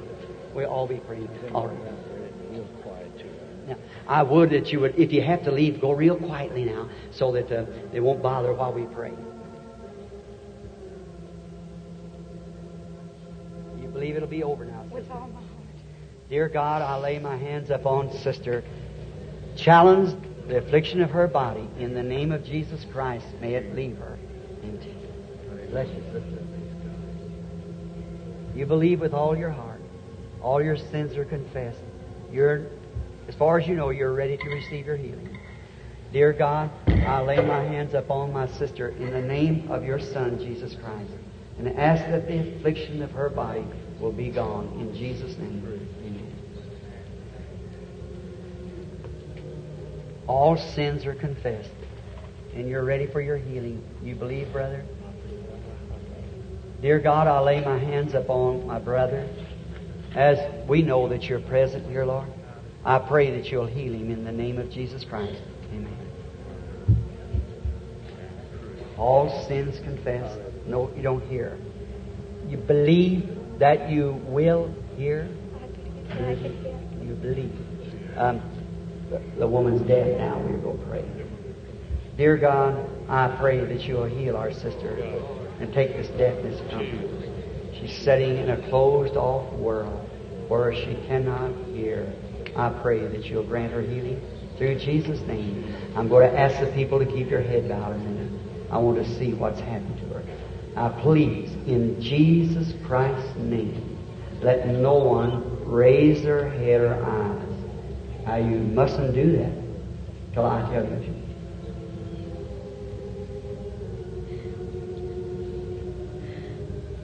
Can you hear me now?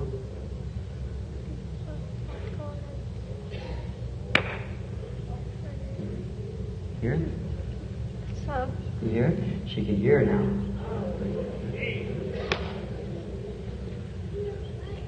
You hear that, son? Now you believe with all your heart. You will?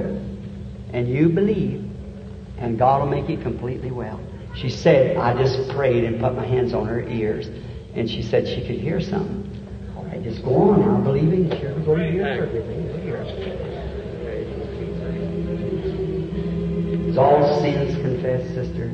You're ready for your healing. Dear God, I lay my hands upon my sister, knowing that in us is no good thing in ourselves, but we know that we are Christians born of the Spirit of God, and we lay hands upon our sister and ask for her healing in Jesus Christ's name. Amen. Now you believe you're going to be healed. You are healed. That's the way to do it. That's right. All sins are confessed, and you're ready for your healing. You believe by laying on of hands that the God who knows the hearts of the people will make you well. Our Heavenly Father, I pray that you will heal our sister as we lay our hands upon her and ask in the name of Jesus Christ that you'll make her well. Amen. How do you do? Of course you know I know what's wrong with you, but I'm just not saying it. Of course you do. You just keep on going on and on. But if you will, is all sins confessed? Yes, sir. And you believe that God will make you well? Yes, sir. You believe the arthritis? I done said it. Dear God, I pray that you'll help her and make her well. Granted in Jesus' name. You won't be crippled. Go be with all your will. You believe that God will make you well? Amen. All sins are confessed and you're ready for your healing. You believe your back will be all right. Dear Heavenly Father, I pray that you'll heal her and make her well. In the name of Jesus Christ, may it be so. Amen. God bless you, sister. Go believing now. Is all sins confessed, sister? You're ready for your healing. Dear God, her sins, she said, is confessed. I lay my hands upon this woman in the name of Jesus Christ. Ask for her healing. Amen.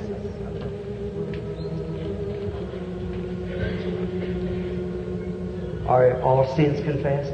You must be right. You're very sick. You know that. You know that I know what's wrong with you. And you believe that God will make you well, heal your heart, and make you completely well. Dear God, I pray that in the name of Jesus Christ that you'll heal her and make her well. May this leave her, Father, in Jesus' name. Amen. God bless you. Now, don't doubt. Go believing. Sins all confessed. You're ready for healing. Dear Heavenly Father, I lay my hands upon our sister. In the name of Jesus Christ, may she be healed. Amen. Don't doubt. Go believing. All sins confessed. You're ready for healing. Dear Heavenly Father, I pray that you'll heal our brother, will make him well. Grant it, Father. I lay my hands on him for this purpose in the name of Jesus Christ. Amen. God bless you. I believe it with all my heart. Are you believing now, sister? All sins are confessed and you're ready for healing. Dear God, I lay my hands upon sister. In the name of Jesus Christ, may she be healed for your glory. Amen. Many times like that, just a touch, Jesus said, these signs will follow them that believe. If they lay their hands on the sick, I begin to notice in the meetings, it takes effect 50% better than what it does when you call the people in line and have discernment. Because you only get to just a few in this way, there's many more gets healed. Have you confessed all your sins of unbelief and everything? You believe now that you're going to be healed. Dear God, I pray that you'll heal our sister as I take her hands and ask in the name of Jesus Christ for her healing. Amen. God bless you, sister. You believe now? All sins are confessed. Dear God, I lay my hands upon our sister in the name of Jesus Christ for her healing. Amen. God bless you, sister. Seems like a very small thing, but it's God and promise. Sins are confessed. Dear God, I pray that you will heal this, our sister. As I lay hands upon her, in the name of Jesus Christ, may she go and be well. Amen. Sins are confessed. Dear God, I pray that you will heal our sister as I lay hands upon her. In Jesus Christ's name, amen. Now, as you come with the mechanics, may it strike the dynamics. It'll go to work. Sins are confessed. You're ready. Dear God, I pray that you'll heal her and make her well. In Jesus Christ's name, amen. God bless you, sister. All sins confessed. Dear God, as this woman looks me in the eye, I believe that. I pray that you'll heal her in Jesus' name. Amen. You're just bringing her, are you, sister? You're just bringing her. You believe, sister, that God will make you well? I believe God could give me a eyesight again. God bless you. Heavenly Father, you're always merciful to the blind, to the needy.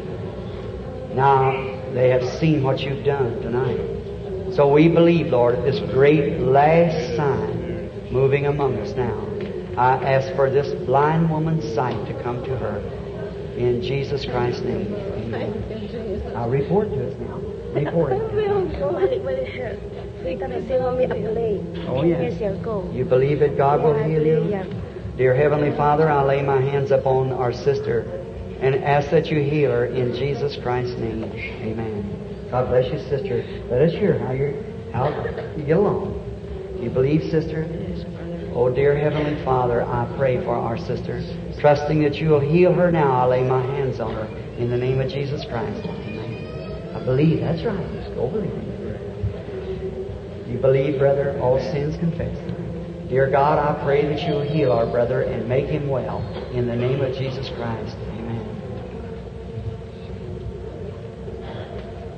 You believe, sister. Oh God, I pray that in Jesus Christ's name, humbly in the sweetness and meekness of this hour, may the Holy Spirit make this woman whole. And I pray for my son. I haven't seen him for 20 years. I pray that God will send your son to you, sister. God bless you. Dear Father, I pray for our sister here. In the sweetness of the Holy Spirit, may He come now and heal our sister. In Jesus' name, amen. Bless you, sister. Dear God, I pray for my brother. As he stands here, and I lay hands upon him and ask for his healing. In Jesus' name, amen. Bless you, my brother. All right. Little boy, dear God, laying hands upon the little one, I bless him in the name of Jesus Christ for his healing. You believe now, sister?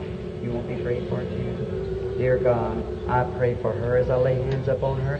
Now this is your commission. That's what you said do. These signs shall follow them that believe.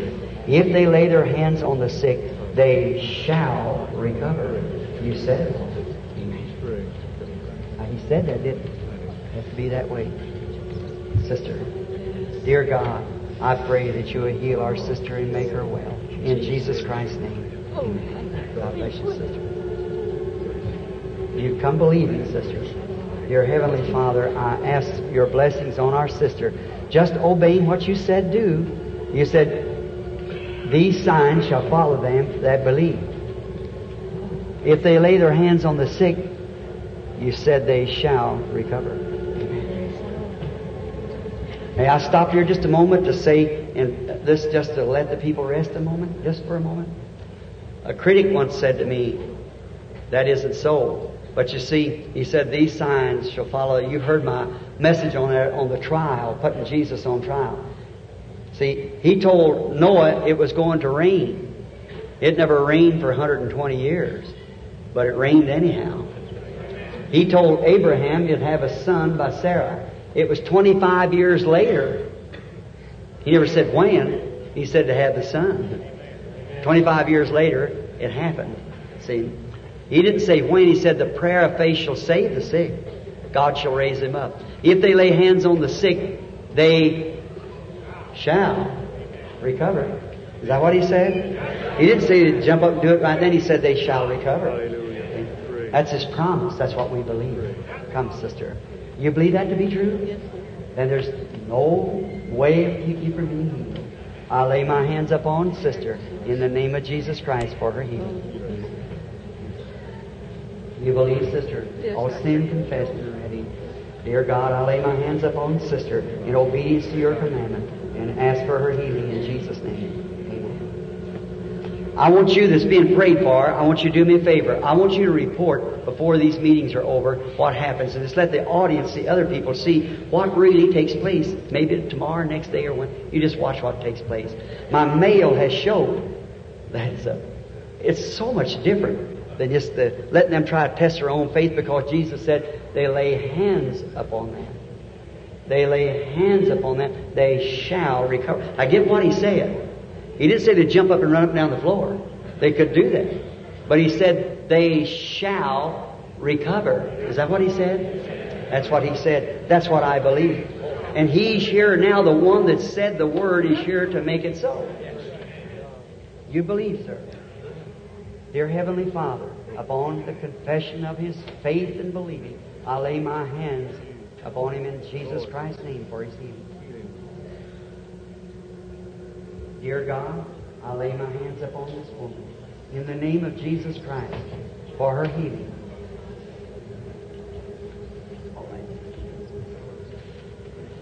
Dear Father, I lay my hands upon this woman in the name of Jesus Christ for her healing. You said she shall recover.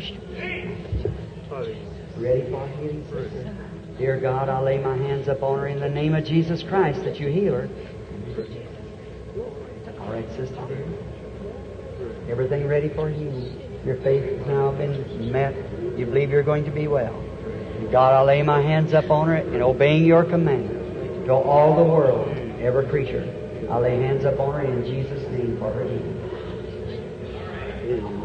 Dear God, I lay my hands upon my brother in the name of Jesus Christ for his healing. Dear God, I lay my hands upon my sister in the name of Jesus Christ for her healing. Going down the aisle, I just didn't want to weary you. You'll be all right if you believe that now. Thank you, Lord. Dear God, I pray that you'll heal my sister in the name of Jesus Christ. Amen. To help me pray for these people. Now we got some handkerchiefs here and so forth in here to be prayed over. And I want you to continue to pray with me now. Now these little parcels.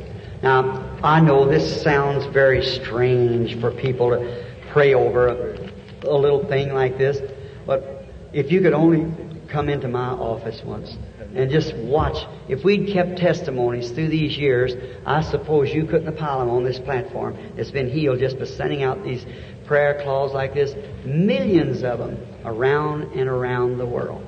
Now, you know what it is? It isn't. Somebody get the handkerchief there for that. You'll know your handkerchief, will you, brother? All right. And I've seen little crippled children healed. And you see what it is? It's just a point of contact, as old Roberts used to say. It's just a point of contact. We pray. Now, we don't do this ourselves. We do this because the Bible commissions us to do this. We all know that's true. Now, there's many people that they anoint handkerchiefs and so forth. Well, now, we think that's all right. Sure. But if we just, the Bible didn't say that the anointed handkerchiefs, but they took from the body of Paul handkerchiefs. Now, see what I was talking about? Now, what they seen, that quickening power that was in Paul, that they knew he was God's servant. They know that God was in him. They know that everything that he touched was blessed. How many understands that? Say amen. Amen. You know, I think Paul was quite scriptural in what he done. Don't you think so? Yes. You want me to tell you where I think he got the idea of doing it? From Elisha, is right. See, Elijah said, take this staff and go lay it on the baby. And the prophet sent the staff because he knew that everything that he touched was blessed. He knew his position. If he could just get the woman to believe the same thing. Now see, now the Bible never even said they shall pray for the sick. It said they shall lay hands on the sick. Now just think, the people seen in the Apostle Peter, the presence of God manifested in this man. Insomuch that they even laid the people in his shadow and they were healed. How many knows that's scriptural? That's just as much scripture as John 3:16. See? It's all God's Word. Now the people, you know the shadow of that man did not heal the people. But look, if the power of God was up on that prophet for years and years after he died, insomuch that a dead man was showed on his body, his bones. The body wasn't even there. The bones was there. And the presence of God was upon those bones until that dead man come to life. Now, don't you know that that same God that did all those things is right here tonight? To me, I think we should be the most happiest people in all the world. Just think of this. I hope that I haven't impressed my audience to believe that it's something that I do myself. You know better than that. I am your brother. See, I am just your brother. But I do know this, that God is here. And I know that He has given something to us that we cannot explain it, only by the Word of God claims that it should be here at this time. So it also gives us identification to know that we're living in the last days. It gives us identification to know that this people, this chosen, elected, called out, predestinated. Now that's a big word, predestinate. But we all know that it's the truth. We absolutely know that the infinite God predestinated all things by foreknowledge before the foundation of the world. Even the Lamb was slain, and every name that would ever be on the book was put on the book before the book was ever written. Now, how many knows that's true? And Jesus came to redeem those that were in the book. In the Bible, the Lamb came from behind the curtain and taken the book and opened the seals that it was sealed with. For He came to claim all He had redeemed. He's the intercessor now. Intercessor, making intercessions for those who He has redeemed. All whose name was written on the Lamb's Book of Life is redeemed. As I made a crude little statement the other night, I'm waiting for all these handkerchiefs here. I'm not just trying to preach over again. But I said there was a little statement, I hope this don't sound sacrilegious. But like the farmer that set the hen and didn't have enough eggs, so he got an eagle egg. He set it under the hen and she hatched out an eagle. And he was a very odd fella amongst all the chickens because they didn't see things alike. But that's all he ever seen was the hen. He only heard one voice and didn't sound like his voice. Neither could he make a voice like the hen or the chickens. He didn't appreciate their diet as they eat from the barnyard. There's something different about him, yet he didn't know what the difference was. And then one day, there was the mother eagle that knowed she had laid so many eggs, and there was one of those eggs, which was to be her son, was missing. So she went hunting for him. And she found him in the barnyard. And she screamed. And when she screamed, the little eagle knew the voice of the mother. As Jesus said, "My sheep know my voice." I think last night when I seen that panel of Baptist, Presbyterian, and what more, they might have been brought out under a hen. Excuse me, rather. But Mother knew she had her darlings out there somewhere. So, them man standing there, not disputing the feeding they'd got from the mother hen and so forth, but now they're eagles, you see, they fly for their food. See? And I think the church is something like a scene I seen not long ago coming down from Tucson, or from Phoenix going to Tucson. I saw a mysterious sight. It kind of broke my heart to see what had taken place. How a hawk that used to fly in the air, a brother to the eagle, which is a type of the church in Jehovah, is the eagle. He called his prophets eagle. He called himself Jehovah eagle. But this hawk has long lost its identification because it doesn't no more sail through the air and hunt its meat like it's supposed to. But it sits on the telephone wires and acts like a scavenger. He hunts for dead rabbits that the cars has killed, and him and the vultures get out there and eat together. He hops like a vulture instead of walking like he should walk. He's lost his identification. And I say this with all godly love and respect. The church has long lost her identification as a sister eagle. She sits around instead of digging into the Word and find where these things are right. She waits for a bunch of Sunday school literature that's been made up by a bunch of intellectuals somewhere. Some dead rabbit that's been killed somewhere else hops like a vulture. God help us to fly away from that. These promises are true. Not what somebody said about them, but what God said about them. They are true. I'm so glad to be associated with eagles. Let us pray together for our sick ones. Dear Heavenly Father, it's taught in the Bible that they're taken from the body of Paul, handkerchiefs and aprons, and demons went out of people and unclean spirits left them. Now, Father, me standing here over these handkerchiefs represents every person that's present. It's the body of Christ, us together. We are claiming by grace and love that we are here to represent His bride. Believing, associate with Him in His kingdom. And we know we're not St. Paul, but we know you're still Jesus. And we pray that you'll honor the faith of these people. If they lived back in the days of Paul, they'd have heard this same gospel, seen these same things. Therefore, they're the same kind of people. You're the same God. So I pray, dear God, that you'll honor their faith like you did those in the Bible days. And may every demon power, every sickness, every affliction that's bound the people, that's these handkerchiefs and parcels here represent, may that evil power of sickness leave them. It was said one time that Israel was walking in the line of duty to a promised land.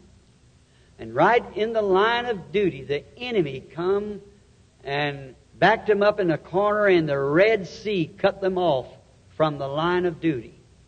And in their march, God looked down from the heavens through the pillar of fire, and the sea got scared. It rolled back its ways because God's ways is in the bottom of the sea, and it made way for His children walking in the line of obedience. Now God, if the Red Sea would get scared and roll back its waves, roll back its waters, and give place to a journeying children marching in obedience. Dear God, tonight, look down through the blood of your Son, Jesus, who made the promise. And when these handkerchiefs are placed upon the sick bodies of the people, may the eyes of God look, and may that sickness, that devil be scared and move away. And may the people keep the journey to the promised land with good health and strength. As Israel marched through the wilderness, there wasn't one feeble person among them at the other end. May it be granted to these people, Father, for we send these handkerchiefs in Jesus Christ's name. Amen. God bless you, each one. As you get your handkerchiefs now, you believe with all your heart. Do you believe that God hears this? See, I want to say this. Don't doubt one bit. See, it may seem real strange. Excuse me just a minute. Don't doubt one bit, but believe now that what we have asked, God gives. Do you believe that's God here knows the secret of your heart? You know that, believe that's God? Now just settle your mind out. It can't be nothing else. See? Now, what if there would be a grave tomorrow, way years ago? This will be history. And when people in years to come, if it was to be such, they come to say, well, if I'd have been living then, I'd seen that done. Boy, that's all I would have had to know. I'd have believed it right then. See, the same thing that you believe, if you'd been back there when He done it then, remember, it's still Him. It's His life in you. God bless you.